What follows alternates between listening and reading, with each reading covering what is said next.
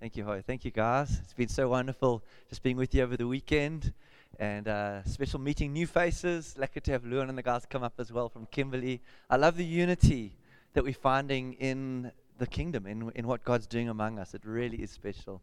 But thank you, Unity Life, for opening your hearts and your lives to us. And it's just wonderful in some ways coming back into the fold, as I think it was said earlier. And this morning, I really want to speak about picking up on a little bit on what Haya said about, it's through the church that God's chosen to reveal His glory to the rulers and the authorities in the heavenly places. The church is the primary vehicle for the kingdom of God. And one of the deep convictions that we carry is that the church in our time is not that healthy. And she's not doing a great job at reflecting the glory of God to the world. I mean, you drive through Bloemfontein and I think everyone's a Christian. I mean, there's like more Christians in this town than in some nations. But the state of the kingdom in Bloemfontein is just not there. And even though you might have very large buildings and large, churches, many of them are not well reflecting what the kingdom of God is supposed to look like. And so I want to dig in that with you because I think Jesus said, you're the light of the world, which is an amazing thing. And then He said, but if the light in you is darkness, how terrible will that darkness be? If the light in the church is gone, if the lamp has gone out, if the glory is no longer here, how terrible, what hope do the nations have? Where do they run to for salvation? Because we are what God has chosen to use to bring His salvation and His kingdom to the earth. And we've got a job to do. We're not here to suck oxygen through masks. We're here to extend the kingdom of our God. As we become the church that He's called us to be. And many of the warnings about in the Bible about the end times church, a lot of them aren't that comforting. Like most of the time when I read about Jesus or the disciples talking about the church in the end, there's a lot of warnings about apostasy, bad teaching. And I'm just going to read one with you quickly and then just unpack a bit of it and we'll move on from there as we look at the kind of church Jesus deserves in our generation. Because Jesus deserves something that's beautiful. And I don't know that He's always getting it. And our hope with all of our hearts is Jesus, help us to be beautiful for You on that last day. I'm lying in the Van der Heever is the surname, eh? Hannes, many of you know, I'm sleeping in his bed. And and lying on the wall is a large photo of his wedding day. Of him and Mariska just looking at each other, the sun's behind them. It's a beautiful picture. And every bride wants to look beautiful on her wedding day. I mean, it's like a big stress that she's, anyone that's gone down that road knows how much work goes into getting her beautiful. And at the same time, the church is the bride of Christ. And we ought to be beautiful for Him on that day. And we have to work hard. We've got a lot of work to do to get her the way she's supposed to be. And so in 2 Peter 2, verse 1 and 2, they will put that up on the board so you can follow me on, at least online, but on screen. So the Bible tells us, and this is obviously Peter talking, and he looks backwards and then he looks forward. He talks about Israel, and he says, but there were also false prophets among the people. And we know the Old Testament was full of false prophets. The prophets that said there was peace, that Israel was doing well, and very often God was quite upset with Israel. And sometimes you would have one prophet in a generation who was often hated, saying, we're not doing well. And all the prophets are like, kill that guy, shut him up. We're the people of God. How can we not be doing well? We're Israel. And when Jesus came, He's told them they weren't doing well, and they were shocked. How dare you say? He actually said, you Jews are the children of Satan. And they said, who do you think you are? We're the sons of Abraham. We're the sons of God. And He said, no, you're not. God will raise up out of the stones sons for Abraham. You're nothing like your father. And they hated Him because of it and crucified Jesus. And so Peter's really looking at that picture and saying, as it was then, and then he looks forward to our day and he says, but just as it was then, so, there were any false prophets among the people, just as there will be false teachers among you, the church. False teachers that will teach us the wrong way to live, the wrong things about God. And that's future, that's now. And then he says, They will secretly, and I use that word secret, there's a mystery to the word. It's not like an obvious thing. If you're not paying attention, you're not going to notice that you bit the wrong thing. It's a bit like when you go fishing, if anyone loves fishing. If you throw a hook out with no bait on it, you're not going to catch anything. And so you put bait on the hook, and the fish is not paying attention. It loves the bait. It loves what's on that hook. And so it bites it thinking it's going to get life. But instead of getting life, it gets death. Because it's not paying attention. And the hook pulls it in. And so the fisherman can reel that fish in. This is the picture that we have of teachings that'll come, that'll taste like life. They'll taste like, that's a good teaching. That will nourish me. That will feed me. And so we bite the hook, not realizing that there's a secret thing inside of that thing that'll actually pull us away from our Lord Jesus Christ. Do you get that? This is a warning that Peter gives us. And he says, destructive heresies. Heresies are bad teachings. And teachings that will actually destroy us. Instead of feeding us life, they actually suck the life out of us as the people of God. And then he gives us a very key thing, which I think is very key for our generation. He says, even denying the sovereign Lord who bought them, bringing swift destruction on themselves. Let's just break that last part down. One of the biggest things he singles out and how this thing's going to work. These teachers will bring teachings that'll deny the sovereignty of God. The word sovereign means, in this instance, means the kingship of God. That God will be taught not as a king to rule over his people, but rather as something else. That they don't have to serve him with all of their lives. That they can be Christians on Sunday. That they can go to church and not live their lives for the glory of God. You see, the early disciples said they left everything to follow him. But today, this town, if I had to do a survey of this town, how many people would say I'm a Christian? What would be the percentage? 80%, 90%?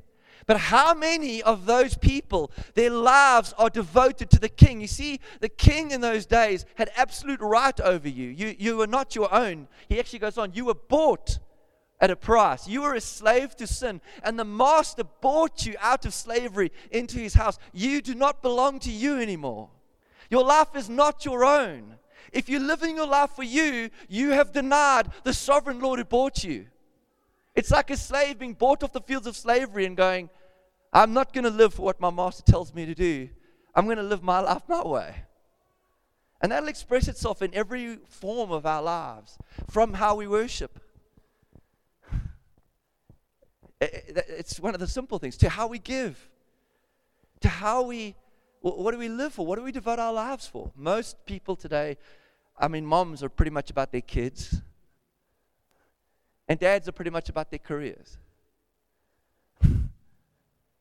Is that what we're to live for? Jesus said, if you love father, mother, sister, brother, wife, or children more than me, you're not worthy of me. And so what we find is a Christianity that's now become the norm in our generation, where people say, I'm a Christian, but they do not live with everything inside of them for God. They kind of fit God in as an insurance policy. It's like I pay my little tithe every now and again, and I go to church when I feel like it. But I am not God's. I do not belong to him. I belong to me. I decide. I decide how I worship. I decide what I'm going to do with my money. It's my life. And if it is your life, then it's not his life. And so this teaching that he's seeing, Peter's looking forward, and he's saying this thing is going to actually destroy the house of God. It will destroy the people of God, because they're going to think, I'm saved. I'm a Christian. When Jesus comes back, I'm going to be secure. But there's no security. There's swift destruction when he returns, because they did not acknowledge the lordship of Jesus Christ in their lives. Does that make sense? So I don't know about you, but when I read those scriptures, I get a little bit like, I don't know if this is a bad word, but wachats. I'm English. If it's a bad word, you've got to forgive me. But there's a sense of like, oh my goodness, Lord. And you realize when I live amongst the people that are compromised, I might think I'm really doing well, but that's because everyone else is doing so bad. The standard's very low. You might, and you think, Lord, and I mean, one of the scary scriptures for me is Jesus in Luke 18:8. Jesus is looking forward, and I think with a sadness, and he says, when the Son of Man comes, will he find faith on the earth?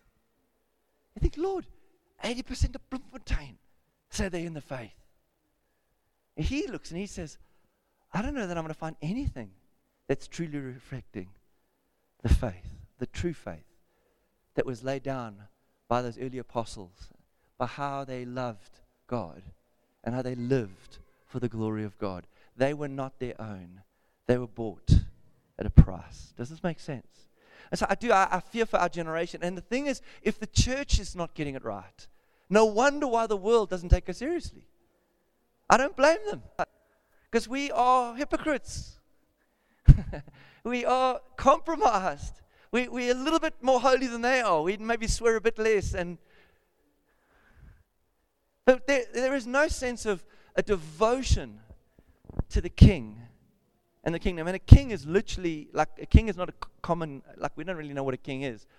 But a king is someone that is absolute ruler. And the word sovereign means absolute ruler. In other words, God, if I am a true Christian and I'm in the faith properly, is my absolute ruler and master. I'm bought. I'm his slave. I'm his servant. And when I wake up as a servant, my first priority as a servant is my master. The servant doesn't wake up for himself. He doesn't live for him. The servant lives for his master. And the master might say to the servant from time, servant, you served me well. You can enjoy some time on your own. But my priority is my master. And if this is not your Christianity, then you don't have true Christianity. Then you've bought into the secret destructive teachings that have led you astray from your sincere and pure devotion to Christ, according to what we've just read. Does that make sense? They said, Lord, we left everything to follow you. Is it any different? Is he not the same God? So as we look at this and we plant churches and try and, there is this deep concern that we carry because we want the Lord to get glory. We want the nations to see the light of the King and the kingdom. We want them to look at the church and say, this is like heaven on earth because of the way we reflect him, because we are his people and we are devoted to him, that he is our Lord. And so one of the real longings of our heart is that we will help through teaching, through living, model a people that when the Lord comes, that he might say, this is my bride. This is beautiful for me. This is what I dreamed of when I looked through the cross and the pain I would go through to seek and save what was lost. This is that beautiful bride that led me to die on the cross. He's worth everything. He really is. So, what kind of church does he deserve? And, I've heard it said, and I actually did research on this, and it does seem to be true, that when bank tellers are trained, they often can deal with fake banknotes. There's so many different kinds of fake banknotes, it's really hard to train them about, which is which. So what they do is they train bank tellers. I know this is a fact in Canada. They train the bank tellers to really know what the real thing is. They learn it by touch. They learn it by everything. They learn what the real thing is. So that as soon as they touch the counterfeit, they go, that's not it. I could feel it. I could smell it. The colors. It was just something that wasn't right. And so I think for us, we're so used to the counterfeit right now that I think we don't know how to, I don't know if we know what the real is. And I want us to look at the real. What does the real church look like that Jesus is looking for? And hopefully, as we study the real in the scriptures, we'll begin to discern in our lives what is real and what isn't real, and repent and adjust so that we can become that pure, spotless bride without wrinkle and without blemish, which the Bible calls us to grow up into. So in Acts 2, 42 to 47, we'll just read this together, and I don't have time in this session to do all of this. This is a big subject, but there's a few things I want to just highlight as we look at this. And one of the first things we see of the early church, the first Christians, those that literally gave themselves to follow Jesus, is that they devoted themselves to the apostles' teaching and to the fellowship. We'll come back and work through this, but they devoted themselves to those things, to the breaking of bread and to prayer. Everyone was filled with awe, and many wonders and miraculous signs were done by the apostles. All the believers were together, and they had everything in common. Selling their possessions and goods, they gave to anyone within the church community as he had need. Every day they continued to meet together in the temple court, their hearts. They broke bread in their homes, and they ate together with glad and sincere hearts, praising God and enjoying the favor of all the people. That lasted for a while. They lost favor soon and were persecuted. And the Lord added to their number daily those who were being saved. Let's just look at a few thoughts there in terms of the kind of church, because this church was birthed here, spawned the church in Antioch, spawned Paul and Peter and Barnabas, and many of them were influenced by what was birthed here.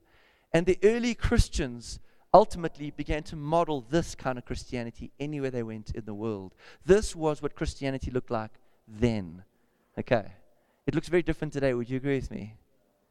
I mean, we were chatting earlier, I think it was yesterday at lunch, I think it was, and talking about the church and through COVID. And in a church of thousands, now they're struggling to get a few hundred to come. And you think, devoted to the fellowship. Devoted to the fellowship. Most churches around us in Cape Town have shrunk, many as much as down 2/3. Giving's gone. Pastors have had to lay off staff. There's just, the house of God is in disarray. And I think COVID actually just revealed what was truly there. I don't think COVID caused it. I think COVID just put a bit of pressure on it just showed what was really there. Our church, the church in our time is fraught, sick, and doesn't reflect the bride she's supposed to be. And so they devoted themselves to the apostles' teaching. There was a sense of those people wanted to get it right so much that they eagerly listened with a heart to obey. They wanted to get this right. And the word devotion is a beautiful word, isn't it? It's like kind of a love word. If you look at a husband and a wife, maybe they're newlyweds or whatever, and they're gazing over each other at a candlelit dinner, and then, you go to their home and he's just pouring his life out for his bride, you would say he's so devoted to her. They were devoted. In other words, this was their life priority. Have you ever noticed when someone falls in love, they suddenly, it's like their life priorities change. It's like he used to come surfing with us, and now you phone him, and now I'm busy. And then you find out he was with her, and it's like, whoa, what happened? There's a devotion. He's now found a new love, and that new love has changed his priorities. And so they found a new love, and this new love was the truth, the way, and the life. And they were devoted to it. This was what they lived for. They didn't wake up to go to work. They had to work. They had to live. But that's not what they lived for. That's not what they devoted their lives to. They were not slaves to the system, slaves to a boss. They were slaves to God. They devoted themselves, secondly, to the fellowship. And I love that word fellowship. And in some ways, I'm going to build on this word as we pray and the Lord joins us again back into a deeper unity. But the word fellowship in Acts 2:42 is the word koinonia. And koinonia, if you've been a Christian for a while, you know the word koinonia. It's kind of like one of those buzzwords for Christianity. Koinonia church, whatever it is. But koinonia is a very powerful word. In fact, the root of the word comes from koinos, which is to have something in common. And so it really means, and it would include people that contribute or have shares in something or participators with, a close union or association, a same interest. In some ways, marriage is a koinos. It is two separate individuals that become one. And from the time that these two are married, they shared what they had. They were living for the same thing. They would meet together, and their lives were now entwined into a new union. And there's a union here that's different from any other union. That's koinos. And so the word koinonos speaks of a church that reflects a marriage. We don't just go to church. We are joined together. We are members, the Bible says in another place, of one body, being united and joined together. Each one of us having a part to play, like sinews and muscles, and every one of us being a part of this new thing. Today, people think you just go to a church. That's just so far from the truth. In fact, the word koinonos is the same word used in 1 John 1:3. Could you put that up for me quickly? 1 John 1:3. And now we start to understand the gravitas, or the gravity of the word koinonos, because this word is going to be used in our relationship to Jesus Christ. I meet people today that they're like this: I love Jesus. It's me and Jesus because we are the church. I don't have to go to church anymore because, we're two or more gathered, He's there, and my wife and I make up two, so. And that's so far from what the church is actually and was in the Bible. But here, John, sorry, you got the wrong one. John, where am I? 1 John 1:3. Sorry, 1 John 1:3. The church is something. It's the gathering, the coming together, the unity of those that were once individuals but now are joined together to become one new man in Christ Jesus. And so here we read from John, and John's using that same word that we read, that the early disciples devoted themselves to, the fellowship. And here he says, we proclaim to you what we've seen and heard, so that you also may have fellowship, that word koinonos, with us. So he's talking about that John as an apostle wanted a fellowship with the local church, that there would be a unity, that they wouldn't just be an entity in themselves, but a unity with him as an apostle. And our fellowship, your and my fellowship, and John is saying, our fellowship is with the Father, and our fellowship and as word. Do you remember when Jesus prayed this? Father, make them one as you and I are one. It's a unity that goes beyond I go to that church. It's a unity that I am totally, my life is entwined, entirely immersed in the people of that church. Like a marriage. That's the word. I mean, how is your life entwined with the Father and the Son as a Christian? What is your fellowship? It's not just friendship, it is absolute union. Christ in you and you in Christ. In fact, Christ in you is called the hope of glory. So you realize Christianity is a lot deeper than what we've made it. We've just grown used to the counterfeit, cheap thing. Not love the expensive thing that God provided through His Son. So, and in Acts 4 verse 32, we read about these early Christians a little bit later, another little snippet into their fellowship. And it says all the believers, if you can put up, all the believers were in one heart and one mind. And so they cared for one another. No one had any needs. Okay. How many marriages are in one heart and one mind?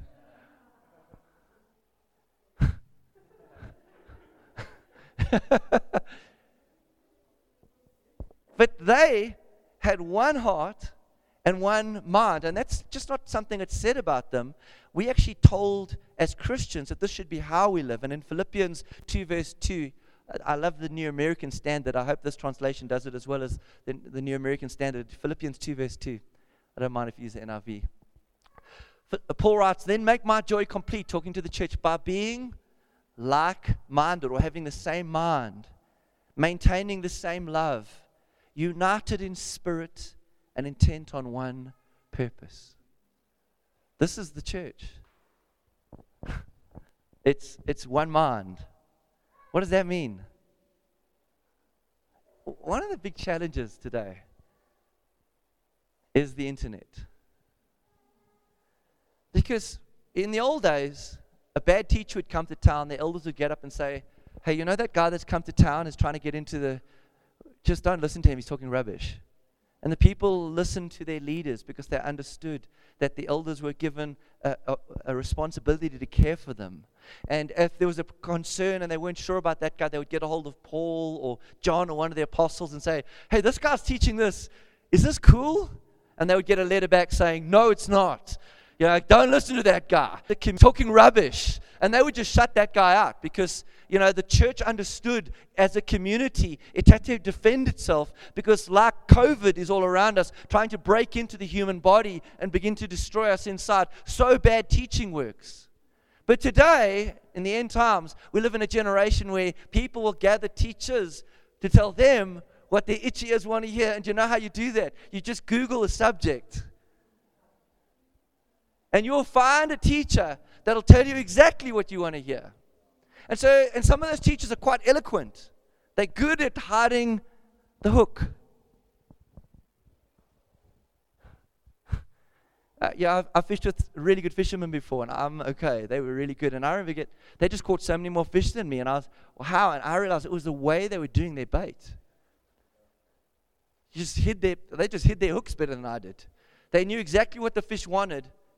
And they put the right bait and the right consistency on. I didn't. So mine was a bit messy, and I got lucky every now and again. Theirs was precise and worked out on the water temperature and whatever. And the problem is there's a lot of bad teachers that are very good fishermen.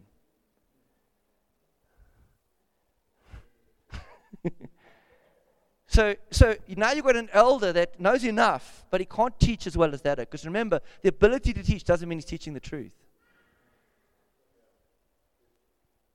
And suddenly the church is divided, and Facebook is just filled with new teachers. Guys are sponsoring their posts, trying to get more followers. And understand, if they're trying to get more followers, you have to ask the question. There was a big church in Cape Town, one of the biggest churches in the country, and I remember seeing their advert once, and they said this: come join us on Sunday, because with us, every Sunday is fun day. I thought, oh my goodness, that tells me a lot about you. It tells me when you sit down as a leadership team, your thinking is, how do we make next Sunday so fun that everyone wants to come, no one wants to miss it? But Jesus didn't use the word fun when he called us to follow him. In fact, he said, come pick up a cross and die. Come lose your life. As a church, you are making church like Disney World so that people will come. And they will come because they are looking to what they want. They want their needs met. They want their itchy ears scratched. But you are actually making people the center of the church and not Jesus. Does this make sense?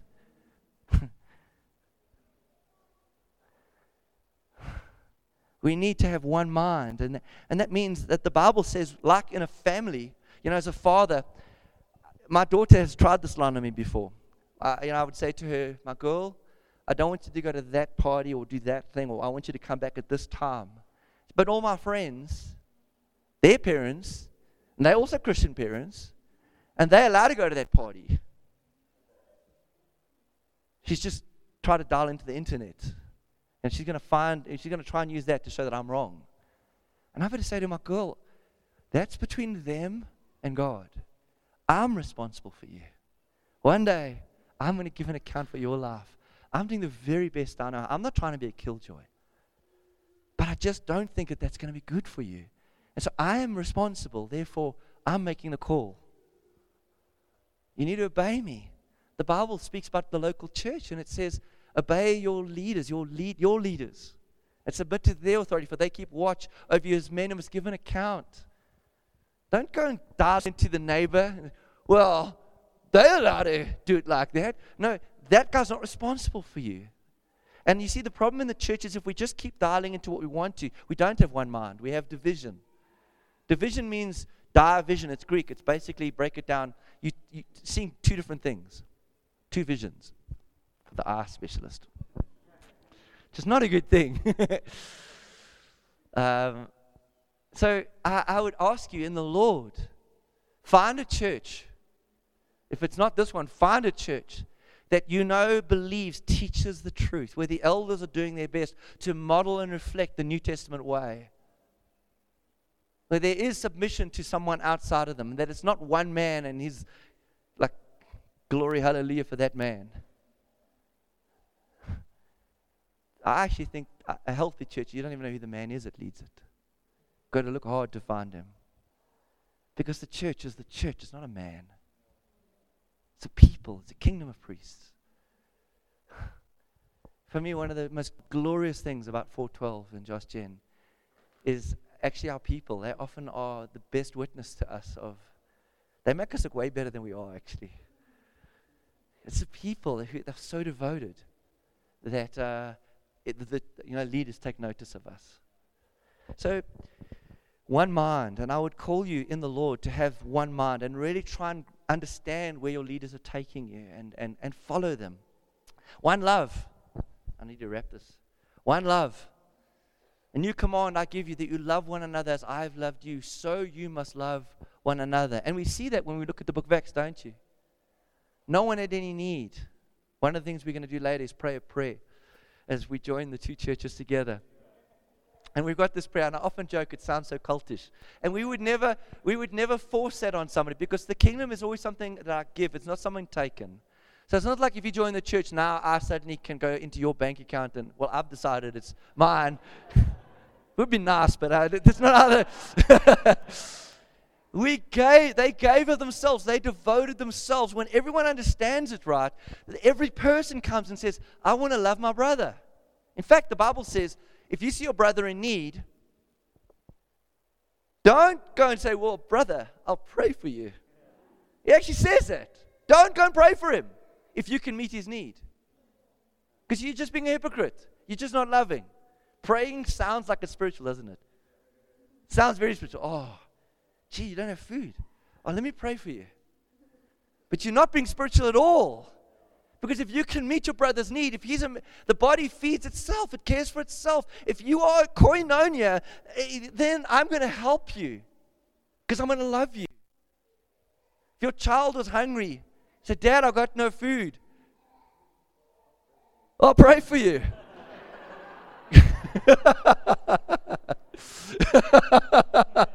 Or the husband comes home tired after a day of work and, honey, I'm hungry. I'll pray for you, honey. And we care for one another because we love one another. Surely this is Christianity. On your behalf.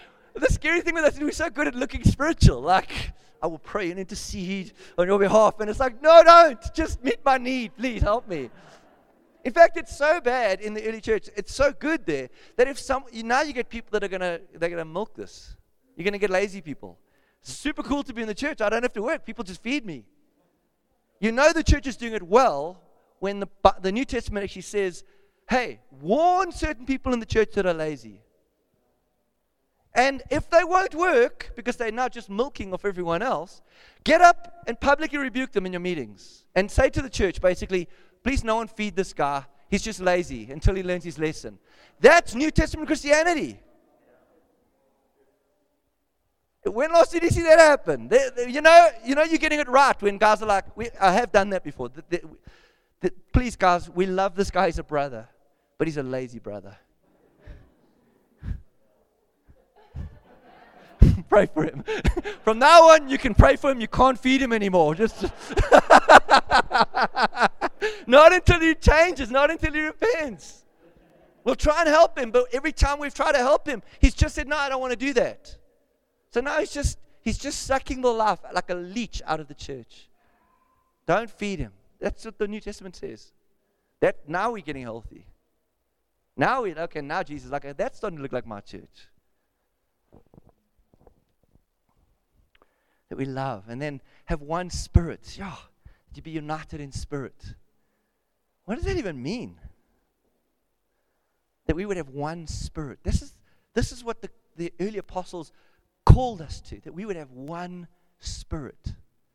And you have a picture of this in some ways when 1 Samuel 18 verse 1, you could just put that up for me. 1 Samuel 18 verse 1, we read about David and Jonathan, and the Bible tells us that they loved one another as brothers. It was a deep love that somehow God gave them, and they became one in spirit. And he loved him as he loved himself. Isn't that beautiful? Imagine being loved by somebody like they love themselves. And then didn't Jesus say, love what?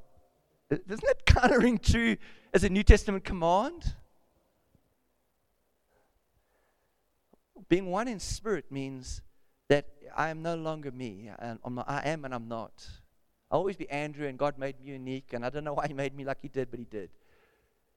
But I'm also part of you, and I'm to love you.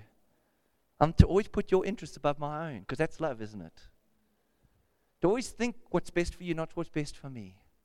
You see, when the church starts to be one spirit, people come not to get, but to give. They come to love. If you know you're getting this when you arrive on a Sunday and you're not going, I'm going to gauge this meeting on how good the preach was and whether I got a goosebump in worship. You're gauging the meeting on how well did I love today? Who did I show the love of God to? Who did I serve? Who did I give myself to? And love is a powerful word. It always trusts, always hopes, always perseveres. I've often said to the church, and I don't think they like this, but who's been hurt in life? If you're honest, pretty much everyone. Who's been hurt by the church? Well, pretty much been around for a little while. In fact, if you haven't been hurt by the church, come meet me afterwards. We'll get over that and we can move on because the church is people. I mean, in any marriage, who's been hurt in a marriage? He forgot your anniversary. Who's been hurt? I mean, come on. And so what we want to do is we want to put these little walls around us. Like, well, I've been hurt, So I don't know if I'm going to let you back in here again because that was really sore. And then the scripture says, love always trusts. I've heard it said trust is earned, but that's not what the Bible says. The Bible says trust is given. It's not earned. In fact, no one really should earn your trust because everyone fails and falls short of the glory of God. We love because He loved us when we didn't earn His trust. The true church is a place. I was sharing with the leaders last night. Jesus chose Judas knowing what he would do, and He loved him. He didn't treat Judas separately. Well, I know what you're going to do, so I'm just going to keep you at arm's length.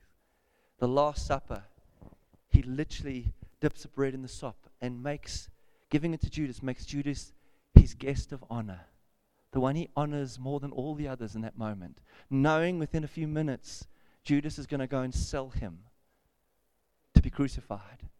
And the Lord loves. And then says, love one another as I have loved you.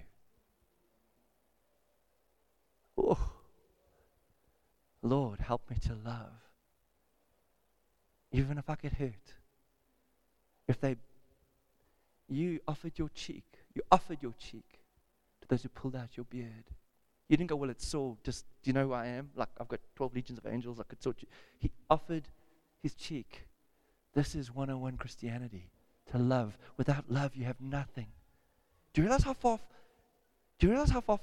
full, is that a parrot or a cell phone? Hello! We forgive one another when their phones go off and stuff.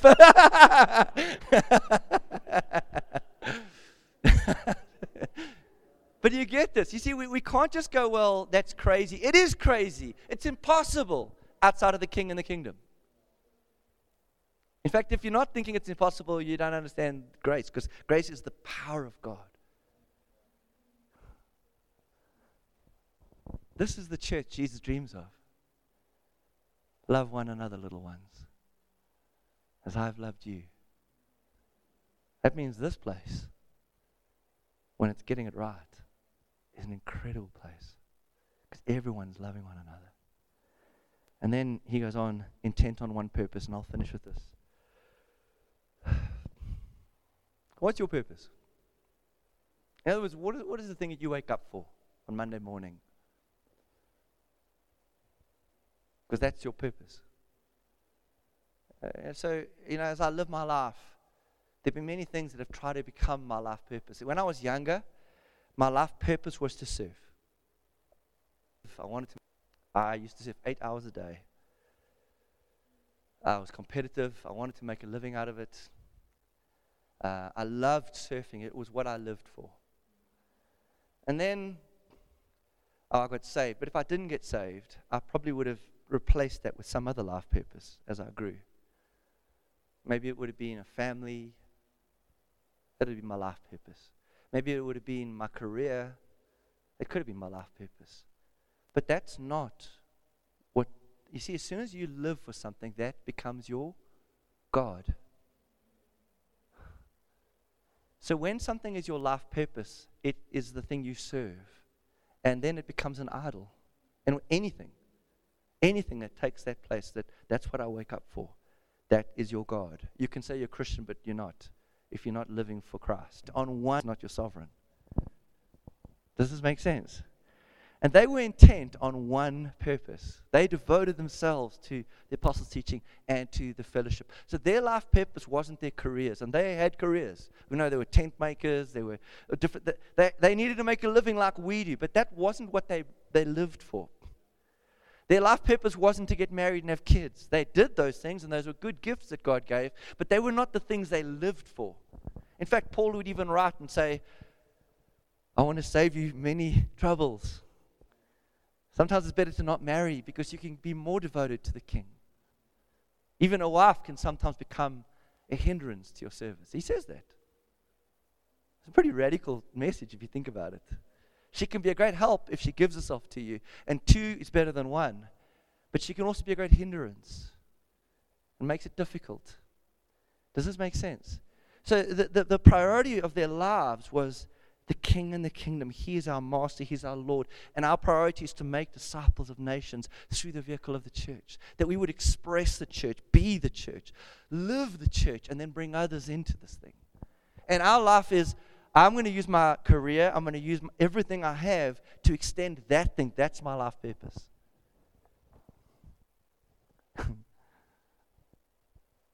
Is this making sense?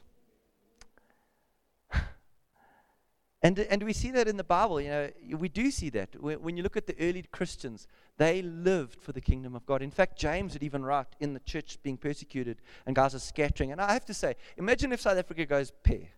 I mean, a lot of us think it could. And they decide, if somebody decides, you know, Hamba. And you lose everything. You lose, I mean, the early Christians, they had their property confiscated because they were Christians. So it's not like it hasn't happened before. What do? Do you decide, okay, I don't know if I want that. I think I'm going to, and then when you decide where you're going to go, what makes you decide where you go?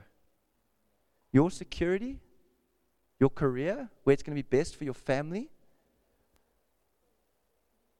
Because James very clearly says in James 5, to a persecuted church that's now asking those questions as they're being scattered, their property confiscated, and they have to run for their lives. He says, don't say, I'm going to go here or there to earn a living. Don't say, I'm going to go here because that's a good place to live. He says, say, if it is the Lord's will, I will. Lord, the question is, I'm your servant and you're my sovereign. Where do you want your kingdom to come through me?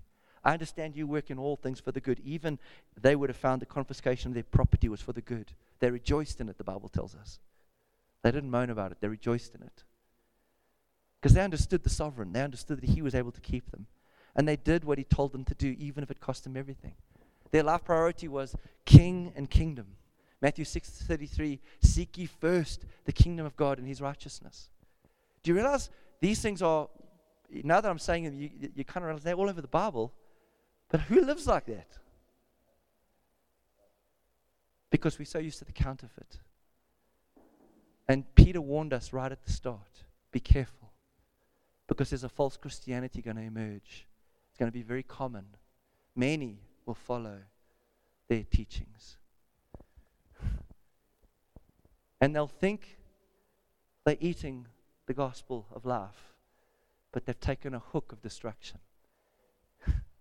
And they are no longer serving the sovereign Lord who bought them. We have a dream. Well, God had a dream where every single one of us would prioritize the King and the kingdom. It's so great just chatting with some of the young guys here, and some having medical, studying in different medical fields, nurses or occupational therapists, and hearing them say things like this. I'm going to be forced to go somewhere in a year or two's time when government sends me off for a year to go, and I've got to pay back my... And to hear them say this, I pray I can find a place where I can extend the church. I'm asking that I can be here and here and here because I think my life could add to the church there. They're not thinking, gee, I hope I get Jeffrey's Bay because it's... They're thinking, the church. When a job offer comes, one of our young men in one of our churches had a job offer open up for him in Taiwan. And he met with us, and his conversation was like, and Taiwan is not easy. He doesn't speak Taiwanese. You're a different race, different everything. And his conversation was, we don't have a church there. I can get in. I want to use my job to extend the kingdom of God. What do you think? I'm submitting it to you guys. Go for it. He's gone in there, started a church in his home, but he's working on the side, which you actually all should be doing. You work on the side and you're extending the kingdom of God with everything else. And people are getting saved. People are being added into the kingdom. People that would never have heard. Because for him, he didn't follow his career. His priority was the king and the kingdom. Even here, you look at churches that we want to plant in the regions around here. We need healthy churches across Bloemfontein and into the regions beyond. That every one of us is thinking, where would my life count the most for the king? I'll move. Because I want the kingdom to come. I want to make disciples of nations. This is 101 Christianity. It's a life purpose and a life priority that defines you and shapes you. In some ways, the word Christian actually comes from Christ. You're living for the Father's glory. So I'll finish with that. I don't know if that was I hope it went in. I hope I just didn't offend people. Because sometimes it is difficult to hear the difficult things, especially when you're enjoying the bait that you're eating. But this message is a serious message. Because Peter's warning was bringing swift destruction upon themselves. If you deny the sovereign Lord, you will not hear him say, welcome into my kingdom. You will not hear him say, well done, my good and faithful servant. You will hear him say, as he warns in the book of Matthew, many will say on that day, Lord, Lord, I drove out demons in your name, I healed the sick in your name. And he will say, he said, depart from me. I never knew you. Don't know you. Because you didn't make me your sovereign Lord. He said, if you don't pick up your cross and die with me, you will not be raised with me. And so this message is actually the message of the New Testament Christians. It's a message of the Bible. And it's a message that can save you and actually bring you into that space where you do live for the glory of God. That you run your race and you beat your body and you one day hear the Master say, you are beautiful. You're beautiful to me. You've made yourself beautiful with your good works. White robes were given her to wear, the Bible says. White robes signifies, book of Revelation, the good works that you've lived in. You're not saved by good works, but you know you're saved because there are good works.